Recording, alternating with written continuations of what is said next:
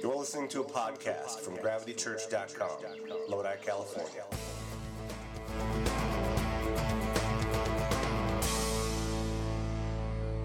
Today we're going to have a conversation. Now I know that's kind of hard to do because I'm up here and you're down there, but there's a lot of people in the room today that have something to share, and so we're going to have kind of a group chat, if you will, about some really, really crazy things that have been happening in our lives and over the course of the last little bit of time. So open up your hearts and get ready to interact. Even though you don't get to actually have a microphone, all of you, interact with your hearts and your feelings and make sure that you prepared a dialogue, especially after church and especially with our website. Get on there and blog. Our church website is gravitychurch.com, and I invite you to get on there, register, and begin to interact with the great things that God is doing so that we can hear your thoughts and we can hear your feelings and we can participate and celebrate when you enjoy the good things that God is doing in your life. It's incredibly awesome when a community of people can get together and can involve each other in their lives. It's very powerful. So this morning, we're going to talk in our conversations about the bigness of God.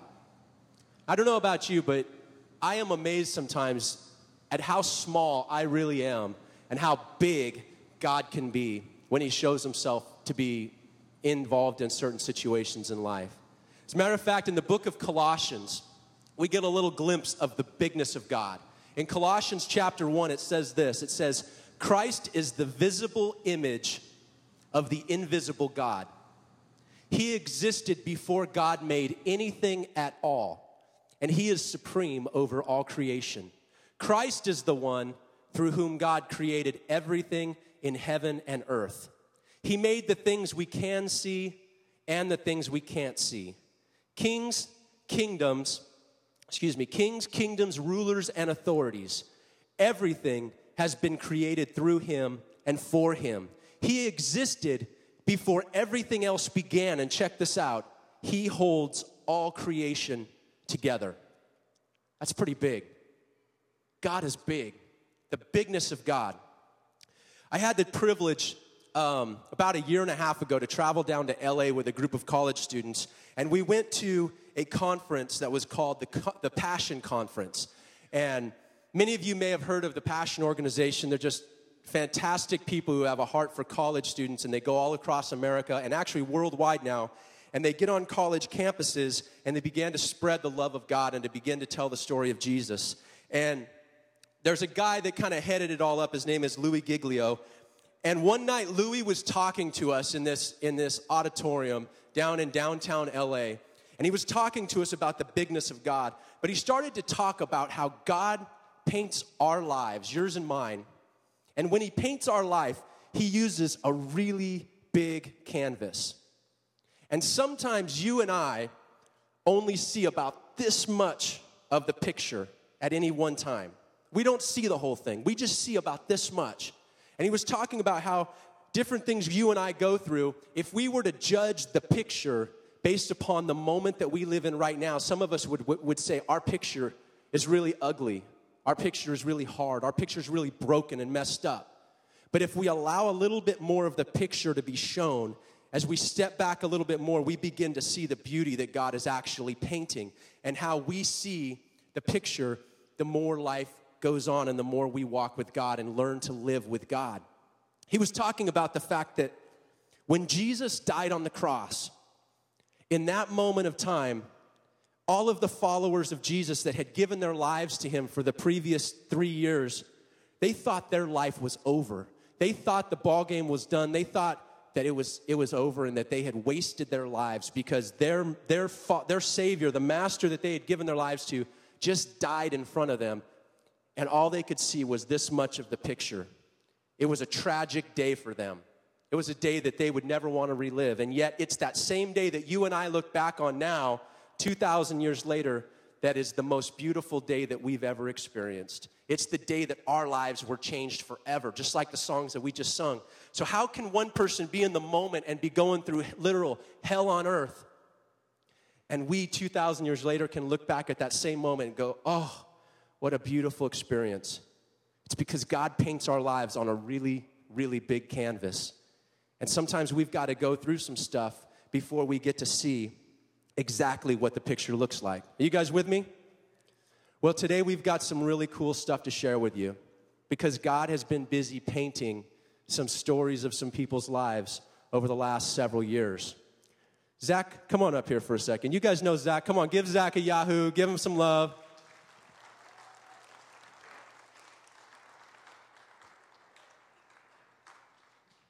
We're going to give Zach a microphone. This is scary. I don't know if we should do this, but... Can I scream? Yeah, you can scream. Go ahead. Thank you. That's all you get. Unless you ask nicely. Many of you guys that have been here for a while know Zach. I've gotten to know Zach over the last couple months as Sean and I have been a part of the church body here. But Zach's got a pretty amazing story, and I want you all to know that I am completely putting him on the spot. He hasn't rehearsed this. He doesn't know what I'm about to ask him. All he knows is that I said, hey, can I bring you up in front of everybody and ask you a few questions about the things that are happening in your life? And he very courageously said yes. So if he kind of stumbles a little bit, because it's Zach, make sure that you boo him and let him know that he's... No, or just laugh at his improper jokes. It's all good. So Zach, I want you to tell us just really briefly where your life has been over the last year and a half or so in coming to Lodi. How did you come to Lodi and find your way here at this church? How? We want to know how. Just briefly, how did you get here? It started out, we come to visit some family down in Barstow, and we ended up coming up here. Okay. And then we started coming to church, and they left, and I stayed, and that's the rest of the story. Okay, let me ask a little more specific question. What's your relationship with Danny Randall? Not good, no. He likes to talk a lot, you know. Yes. Gets annoying. Have to slap him around at home a lot, you know. No, it's good. It's really good. Put the mic a little closer to your mouth. Is that good? When Zach was a little boy, Danny was raising him as his father. But you and Danny don't have any blood relation, is that right? Yeah. So Danny was raising... No, we do. Oh, you do have? His real brother, Danny Jr., is my brother. This is going to be really messy, guys. Really messy, I'm telling you right now. Do Okay. you want me to break it down? Not really. Okay, so when you were being raised as a young child, how old were you when Danny Sr. came into your life? The day of birth. Okay. How old were you when you were separated from him? 3. 3 years old. And how many times had you had a chance to see Danny Sr. over the last several years since you were 3 years old? A year ago. A year ago. Okay, now we're getting somewhere in the story. Thank you, Zach. A year ago, Danny Sr., who raised Zach as his son, keep this up here by your mic or it's going to make some strange noises, raised Zach as his son until you were 3 years old, right? Yeah. You were separated, Yeah. right? Okay. Danny, would you come up here?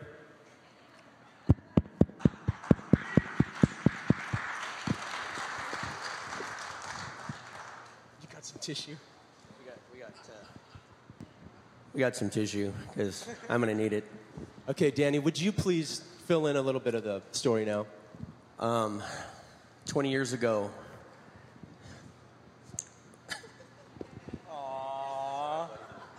Aww. Nothing. 20 years ago, this kid right here was brought into my life. And I don't know if any of you can kind of comprehend the feeling of, I got together with his mom, and she was like 4 months pregnant, and what it's like to give your heart to a child that you know isn't yours. But I did that, you know, and I was 16 years old, and he came into my life, and he stole it. He basically stole my heart from the very first moment he was out, you know. And but I was caught up, you know, I was very young. I was 16. I was caught up in drugs and alcohol at that time, and I had him until he was about 3.5. And in that time, we had another son, Danny Jr., which is his brother, which he was trying to explain. And at about 3.5, his mom decided that was enough, and she packed him up and took off on a plane when I wasn't home, and that was the last time I saw him for 15 years. And then about a year and a half ago, I get up in the morning and there's a message on my answer machine, and it's from Danny Jr., and he says, hey, Dad, we're in Huntington Beach.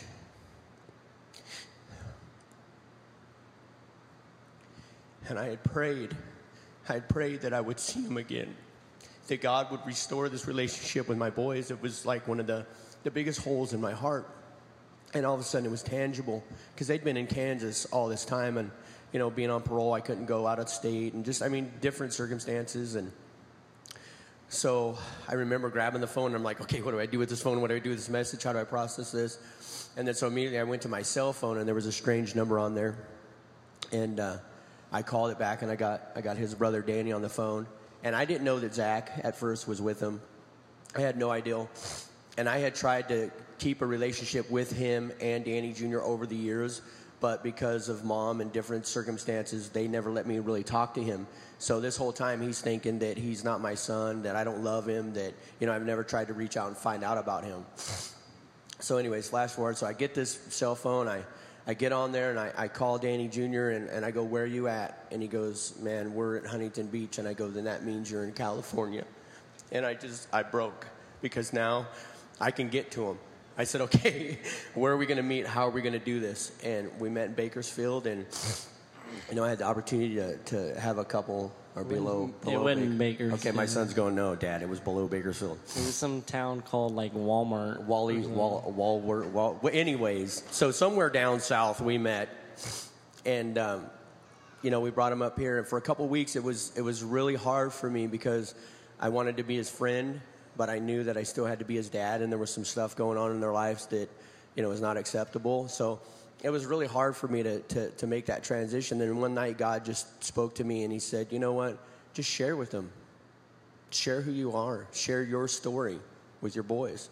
And so I did, and there was 4 other young people there at that time, and that night all 5 of them gave their life to the Lord, and Zach ended up staying and being involved in the church, and that's where we are right now.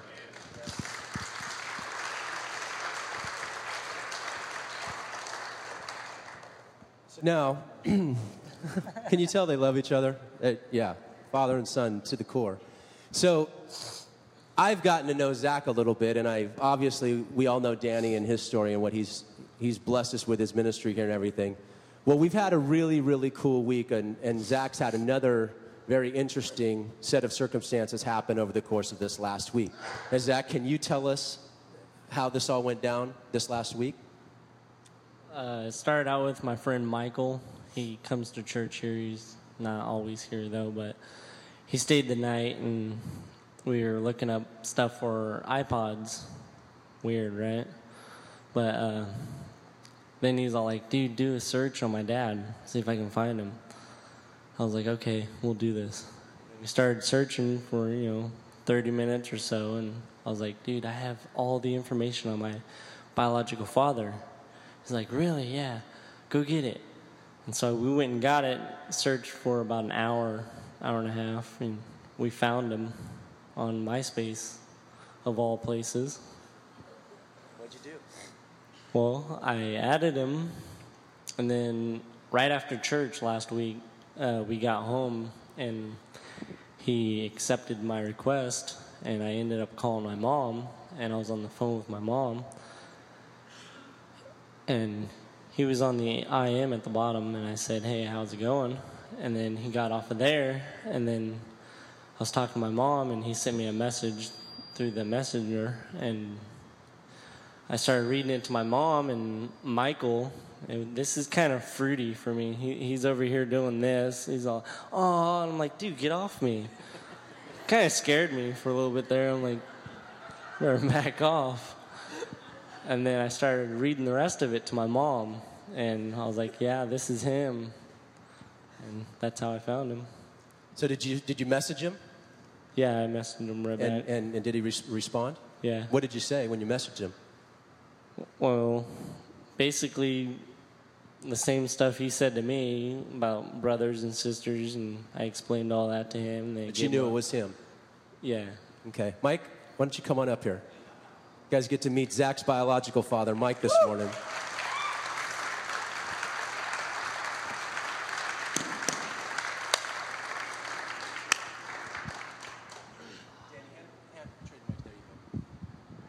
So, Mike, how are you this morning? Great. How you guys doing?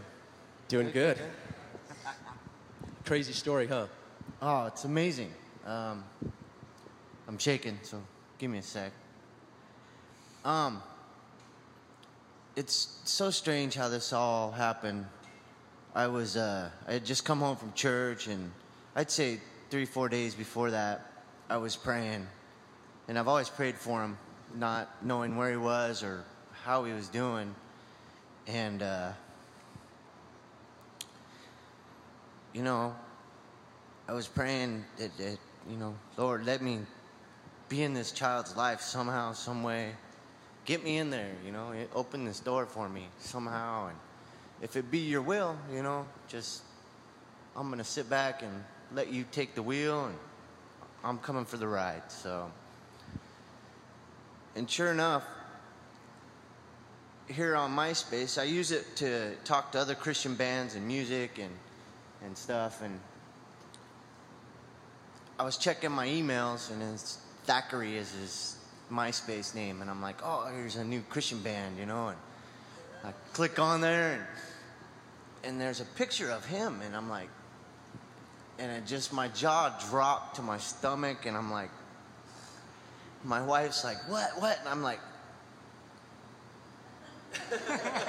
and, you know, I couldn't even talk.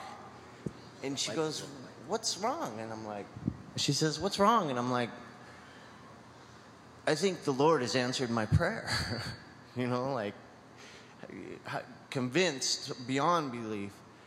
And we did the instant message thing, and sure enough, it was him. And I just, you know, I'm sitting there crying, and, you know, just like he was.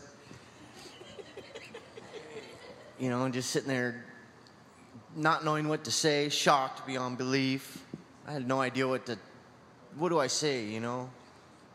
Here, my prayers answered, and now I'm speechless. I don't even know what to say to the guy. And I've had a million questions going through my head, and at that moment, I was blank. Like, what do I do? What do I say? It's okay, I was too. And, you know, his grandmother came in and said, what's going on? What's all the freak out about? And I'm like, well, Zach found me. And she just, okay, load up the car. Everybody get your bags packed. And I'm like, hold on, let me talk to him a little bit. And so I said, well, your grandma wants to come see you. And he's like, whoa, that's really soon. And I'm like, okay, let me talk to grandma and see what she says. She says, no later than Thursday. So 3 days later, we're packed in the car and we're on our way up here. And I'll tell you, it's been amazing, you know, even to see everybody. And like Dan said before, we weren't walking the path of the Lord. And this wouldn't have worked. We'd been at each other's throats before. You know, we wanted to probably kill each other a few times. And I really, truly believe that the Lord waited because he wanted us to be in the right state of mind, on the right path, not wanting to kill each other. You know, and that's exactly right. I mean, and I just want you to know this is how God works, and everybody kind of knows my past and how I am, and I have, from the minute I've talked to Mike, I've never had no animosity at all towards him, which is just a miracle. But one of the things I think we kind of left out of the story a little bit was that Zachary was supposed to go home and visit his mom in Oklahoma. He hadn't seen her for about a year, so he's really excited to go back. So, you know, we get online, get him an airplane ticket, and let's drive him all the way to Sacramento at like 4 in the morning. His ticket ends up getting canceled. And so he sits in the airplane for like 7 hours at Sacramento Airport before we can go back and pick him up. Thank you, by the way, for that, Mike. So we go back and pick him up, and it was crazy because Zachary just told me, he said, you know what, Dad, when one door opens, when God closes one door, he opens another one. That's what he told me. And then 2 days later, here he finds Mike on MySpace, you know, so. Danny, just in closing, tell him what God spoke to you when he walked through the door about the dads. Oh, I was sitting there, and for me, it was like kind of a tough deal. I mean, right away, because I was like, okay, am I losing a son? I mean, that's just the natural, it was just the natural way I felt. And then God just flipped that in my heart so fast. And it was like, you know what? The compassion and the love that I have for Zachary, it was like, okay, now this young man a year and a half ago had no dads. And now he has 3 dads. He has me, he has Mike, and he has his Heavenly Father. Amen. And I'm so, so thankful for that.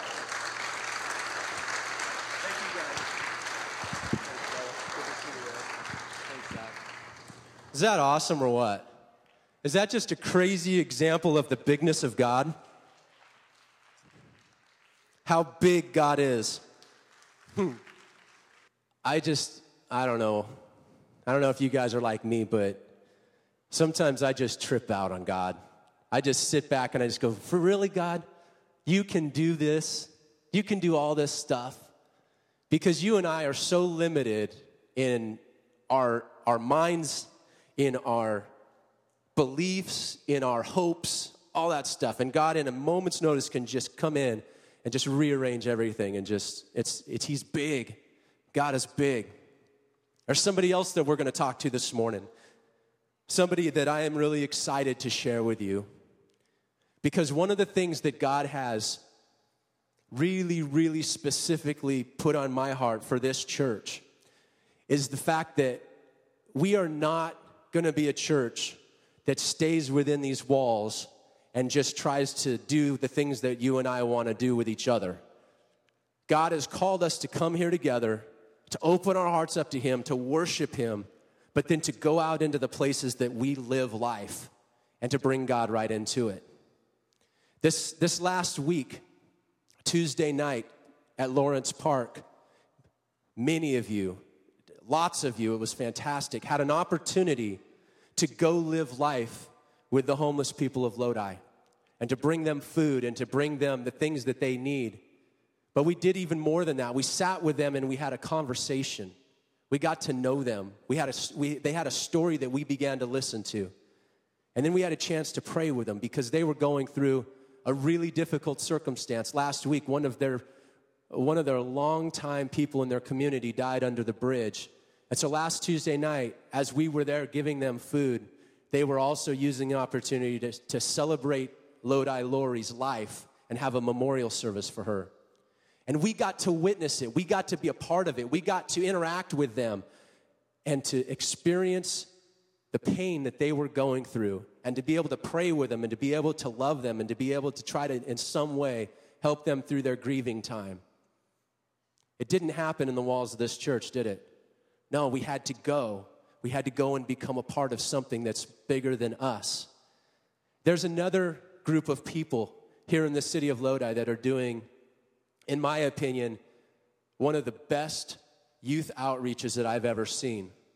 I was a youth pastor here at this church for many years, and I dreamed in my mind of what I see happening over at the 180 Teen Center on Lockford Street. People in this congregation sitting here right now are going to hear what Jake has to say in a few moments about the God story that's happening over there. And some of you here are going to feel something come alive when he talks. Some of you here are going to go, I want to give my life to that. I want to participate with that. I want to be a part of what's happening over there. And I just want you to know that that's why God's put us here. That's what we're supposed to do. So when you feel that, don't be afraid to respond, because God is bringing us to a place where he can send us out and do what he has in his heart to do, because God's got a big story to tell, and we've got to play a part of it. Jake, would you come up here? I'm going to turn the microphone over to Jake, and he's going to share with us just a little bit about 180. All right. Well, I am no orator, so I generally write things down. I'm a little ADHD, so if it looks like I'm reading off my page, I am, because I just can't come up with things off the cuff. Man, the bigness of God! What a beautiful story that was, you guys. Thank you. I feel like kind of some of the things that I have to share seem somewhat trite. I mean, but God's doing things all around. Amen. That's awesome. How many of you guys have heard the following question? There is nothing to do for our teenagers in Lodi. You guys heard this question, heard this said. What is there to do for our kids in Lodi? You guys have heard this? How many of you guys have seen it in the newspaper? Some version of that question. Yeah. If you had your ear to the ground at all over the last couple of years, it's a big question that's going around is, what is there to do? We don't have anything to do. And it turns out that's a question that's fairly common. I grew up in, everybody familiar with the Lake Tahoe area, Truckee? That's where I grew up. And I had the world outside my back door. I had just this beautiful place. I could mountain bike, I could fish, I could swim. And my entire life, I wanted one thing, and that was to get out of that town because it was boring and there was nothing to do there, and I wanted to go experience the world. This is a common question, but it's a question that we ask a lot in our community, and I think rightfully so. We've got a lot of kids wandering around the streets. You walk around, you see them. You wonder what their stories are. And so 7 years ago, 2 local youth pastors are watching these kids, and they're over by the Sunset Theater, and they're like, wow, there's these kids walking around. What do we do? What do we do? We wonder what their stories are. We want to get into their lives. We want to figure it out. And so 7 years, the goal was let's provide something for these kids to do. So through the support of the local body of Christ, through this community, 7 years ago, the 180 Teen Center opened its doors. Because God's big, it didn't happen over at Sunset Theater. It happened at the old post office on Lockford Street. We lease that building today for $1 a year, just an idea of how big God is. So we're able to do what we do over there with the only overhead really is they pay me and a few of the other staff. And so I'm always like, man, we're trying to figure out a way to even bring that down. We would love to be able to do what it is that we do for as little money as possible, but God is huge. God is big. We're a cafe. Every day after school, we invite kids. We open up from 2:30 to 5:30. We have espresso. We've got pool tables. We've got internet. We've got all that stuff going on after school. We're there with them. We have an 8,000 square foot skate park in the back of 180. And it's been open the last 7 years as, the park on Hamley, which is beautiful. It's a brilliant park, but it's closed and it's open and it's closed and it's open. We've been there the entire time. And so we've gone through that fluctuation, for a couple years. We're like, oh man, there's 60 kids here every day skating. And then the park opens back up for a year. I'm like, oh, okay, there's 10 kids out here skating. We need to go over to Kofu and, it closes and it opens. We've been there the whole time. So we've got the cafe, we've got the skate park, and we've got our live music venue that we do on Friday nights and sometimes on Sundays. And we see as many as 200 kids coming through our doors every Friday night to come see that. Yeah, come see their, yeah. And that's a scene that I know you guys are really familiar with around here as Dan is promoting local bands and stuff. It's awesome. We're seeing the local music scene kind of build up. And how beautiful is it that there's followers of Jesus at the center of that whole thing. I love that. But this morning, in the presence of people who follow Jesus, I have to admit that most of what I've just told you seems pretty shallow. Because really, if the bottom line is if all 180 is just an opportunity for kids to come and be entertained, then that's nothing. Then we're not doing our job. Then we're not. If all 180 is just a place for kids to be, then that's nothing. Then we're not truly following Jesus. The God that I know and that I've come to love is a God who sees and hears and feels the suffering of his people. He's a God who, in the presence of overwhelming odds, emptied himself of his own nature to enter into our world and our lives and our pain. That's what he did. Philippians 2 says that he entered into our world and our lives and our pain. And the most wonderfully frustrating thing about that is that he didn't just come to this world just to rescue us. A lot of times we think it was God came down to rescue us. God came down to save us. That's not all he did. He came down. Instead, he came to experience our pain. He came to experience our suffering. He came to become one with what's going on in our lives. In this way, God becomes what we would call the epitome of love. He is love. When we say God is love, that's what we're saying. He came to experience, to join with us, to come in with solidarity with us. Philippians 2 says he emptied himself and became one of us. He emptied himself of his godness. So, if I'm called to be a follower of Jesus, then I can't just accept his love, right? I can't just intellectually say, yes, I believe it's true. I have to follow Jesus. I have to respond to this radical act of love. I have to learn to duplicate that love. And as I learn more and more about the character and nature of the person that we follow, I realize that loving these kids, loving humans, becomes profoundly difficult, because if I'm going to behave as Christ, then I can't offer an easy solution. I can't just save people. I can't just preach, right? I have to come alongside and have to start to live. And hearing that story and hearing what's going on in your guys' lives, and I mean, Dan, that's what you did. I mean, you lived your life for this child, and hopefully for us, that's what we're doing. It's not easy, it's profoundly difficult, but what Jesus did was anything but easy. So the 180 Teen Center is initially predicated on the idea that these kids need someplace to be and someplace to go, and our job is to save them. And so awesome things. A building was procured, $1 a year, amazing. We get together, we bring all these kids in. One night, I had 30 kids come forward and kneel down and accept Christ, which was a beautiful thing. I mean, it was in one night we had this many kids in our church, our planting church, put all these flowers on the piano, and it was amazing. All these kids got saved, and we're so excited. And everything grew, and everything looked really great. But little by little, we began to realize that something was amiss, because while these students are making a show of faith, and they're saying, yes, Jesus, what's going on is that for the most part, their lives continued to look very, very broken. They were continuing to live their lives in the way that they were before. Even though they're in our discipleship programs, they're following the steps, their lives are still looking broken. They're still doing drugs. They're still dropping out of school. They're still struggling. They're delinquent. They're being incarcerated. All these things are going on. It's almost as if they've been saved, but they were still lost. How many of you guys remember in the newspaper a couple of years ago, there was this story about a girl who was downtown and she had drank too much, and they found her like in the alley. She was almost dead. You guys remember this? Yeah. We knew that girl. We knew her really well. She used to come to the teen center all the time. And over the course of like 5 years, I swear she had accepted Christ 20 times. I mean, she was all about it, and it was heartfelt, and I believe it was true. I believe it was real. And so we built a relationship with this girl, walking alongside her.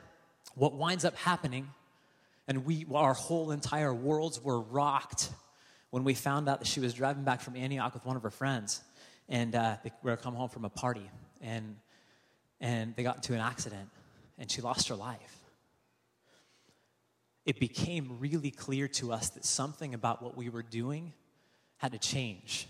And it wasn't just us, it was the entire body of Christ. Something about the way we're doing this has to change. You see, through this situation and countless other situations like this, it became clear that we had to change what we were doing. And James, God's word in James gives us some light. James 2:14-17 says, if a brother or sister is without clothing and in need of daily food, and one of you says to them, go in peace, be warmed and be filled, and yet you do not give them what is necessary for their body, if you do not give them what is necessary for their body, what use is that? Even so, faith, if it has no works, is dead, being by itself. James is touching on the reality that's only through a true interaction with the person's real felt needs, the things that are really going on, that we can begin to have any real impact in these kids' lives. And so we had to reshape everything. The kids that are coming through the doors of the teen center are primarily at risk. And that's a fancy way of saying, there's a whole terminology, the way you define it. The way we define it is that there are familial, environmental, and socioeconomic factors that have shaped the way they view the world and how they choose to live in it. Basically, life is really crazy and screwed up, right? And they're walking through the door with all these problems going on. And so in the past several years, it's become overwhelmingly clear to us that unless we're willing to enter into these kids' lives and enter into their world and seek to understand and learn their stories and come alongside, we have little to no chance of leading them to new life in Christ. So with this in mind, what we've done is we've spent the last 2 years completely reorienting ourselves. We've made a seismic shift in the way we do things. And all those programs, the live music venue, the skate park, all those things still exist, and they still draw students through the doors, and we're still there. But what we've done is we still teach the message of Jesus, and we believe that it's powerful. But we also recognize that those things are only the beginning of what winds up being a really long process for these students and their families of changing. And that process has to include counseling, right? At-risk students have gone through an immense amount of pain and suffering. How do you deal with the loss of a friend? How do you deal with it when your mom dies of congestive heart failure? We've got kids that are cutting and kids that are dealing with eating disorders and kids that are dealing with all manner of things. What are the reasons and how do you deal with these things? It's got to include counseling. It has to include real life training. So many of our kids, you say the word college and they look like they just saw a ghost, right? You say the word get a job and they look like they want to run screaming the other direction. It's because nobody showed them. Nobody's taught them how to do a job. Nobody's told them that, hey, college is maybe an option, right? We take these kids onto a college campus and they're freaked out. This was never a part of their thinking, right? So we're opening their eyes to these things. It has to include training. Most of all, the process has to be long-term. These kids have to know that they can come and be a part of what's going on. Something can happen, they can leave, and they can come back 5 years later, and we're still going to be there. We have to have mentors that are going to be willing to be committed to these kids for the long term, for the long haul, for the 15 years of life that they're going to live in your presence, right? And so that's why at 180, it's not just about being a place anymore. We train our staff to be mentors who can help rebuild some of the broken support structures, who will be there for these kids. We've brought on a marriage and family therapist. Beautiful. I'd love to share so much more with you guys. Actually, there's a lot of story to share. We've got this house next door that we just purchased, and we're in the process of purchasing, and God's provided a lot of money for us to be able to do that. We're opening that up as a full-time counseling center, where we can focus on adolescents and their families. Marriage and family therapist we've brought on who has an on-site office, and she's providing individual and family counseling. We've got substance abuse programs, gang intervention programs, anger management programs, all these things that we've added to what we're doing. And to me right now, honestly, I'm completely overwhelmed. Because there's a ton going on, but we believe this is what God's led us to, and he's bringing us the resources, and he's bringing us the people to be able to do that. We believe at 180 that in the process of working through real life with these kids, that they're going to see Jesus. Even when everything looks like it's coming crashing down around them. Even when life looks completely chaotic, we believe the goal for us at 180 is to not just tell these kids about Jesus, but to wrap them in as many ways as we can in the love of God. And so that's what we're all about at the Teen Center. Now, there's a couple ways that you guys can come alongside and get involved over there. The first, obviously, is just prayer. We would love to be added to the daily ministry of prayer that you have going on in your church and in your lives. The second is we need people. 2,000 kids a month. We need mentors. We need people that are willing to come in, submit to a background check, get trained, and be one-on-one with these students. It's a long process. I'm not going to lie to you. It's a hard process because we have to make sure that our mentors are the types of people that are going to impact these kids in a positive way and not a negative way, but we need those mentors. We need people that are willing to commit, okay? It costs us $1.80 per day per student to keep the Teen Center open. That's what our budget is. So if you search through your pockets this morning and you pull out what amounts to half a Starbucks or a few gumballs from your kid for a gumball machine, right? That pays for one student to be able to use the facilities and the programs at the Teen Center for one day. And we've gone around to churches, we've said, okay, $1.80. If everybody has $1.80, put it in this helmet after. And we've seen like $1,500, $2,000 come in. If everyone in the body of Christ were just to give $1.80 one time a month, 180 would never have any financial need. And I know that's true for a lot of the different nonprofits that are in this community, okay? Huge power in the body of Christ to be able to make these things go. The last way that we really need help is we just purchased this house. And we've been able to miraculously, we've raised $29,000 in a month, which there's a whole story to that too. And I'd love to share, there's a lot more that I could share with you guys. I'd love to share with you afterwards. But we raised $29,000 to buy the house, and now we have this old house that was built in 1912, and it's kind of fallen apart. And we need to get it ready to, first of all, house our offices and house our counseling center, and second of all, house one of our interns. So there's some construction we need to do. We need to find some appliances. All those things are kind of like coming full circle right now and freaking me out and stressing me out. But we know that God's big. He's shown himself to be big as we're talking about the bigness of God. He's going to make it happen, we trust. He's going to do it through the body of Christ and through sources that we never realized. So those are some ways that you guys can get involved in what's going on at 180. I've got to tell you guys, it's amazing to be able to be a part of what's going on here at Zion this morning. To be able to talk with Jason over the last several weeks and months, it sounds like God's doing amazing things here. This is a congregation that I really see being a group of people that are really lighting the way for what it means to be incarnational, which means you are Jesus. You are the hands. You're Jesus with skin on in our community. Keep doing that. Keep being that. It is an amazing, fantastic thing, and you guys are going to lead the way for the rest of the body of Christ to follow. We're going to have communion here in just a second, and I've been given the privilege to kind of lead out in that. Just as we're getting ready to come and take the elements and share in what is the body and the blood of Christ, just remember, he emptied himself and became one of us. And the calling for us is not just to accept that, but to start to live that and to start to empty ourselves and live amongst the people we live in, the community that we live in, and start to become Jesus to them. Let's pray. God, what a beautiful, I'm just overwhelmed, Lord. I'm overwhelmed at the power that you've displayed here this morning, Lord, in bringing together a broken family, Lord. So much of what we see on a daily basis at 180 is brokenness. It's broken families. It's fathers that are not there. So many of these kids living with their grandparents, Lord, and here we have 3 fathers, Lord, 3 heavenly fathers. God, you are amazing. You're showing yourself powerful. You're showing yourself strong, Lord. We know it's because you not only talk to us, you not only speak to us in your word, Lord, but you love us. And God, so many years ago, you emptied yourself to live among us, to experience our pain, to experience our suffering, Lord. And even further, Lord, you went where no one had gone before, Lord, to a cross where your body was broken, your blood was spilled, and where you paid the price of sin for all eternity, Lord. So as we share in this communion, help us to recognize the magnificence of that gift, Lord, and help us to live and walk in a manner worthy of it. We pray these things in your Son's name. Amen.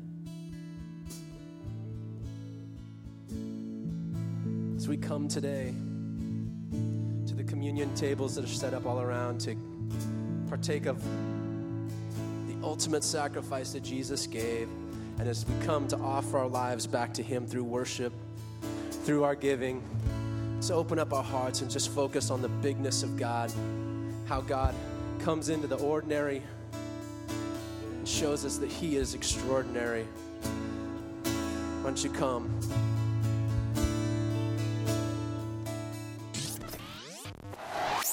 You've been listening to GravityChurch.com.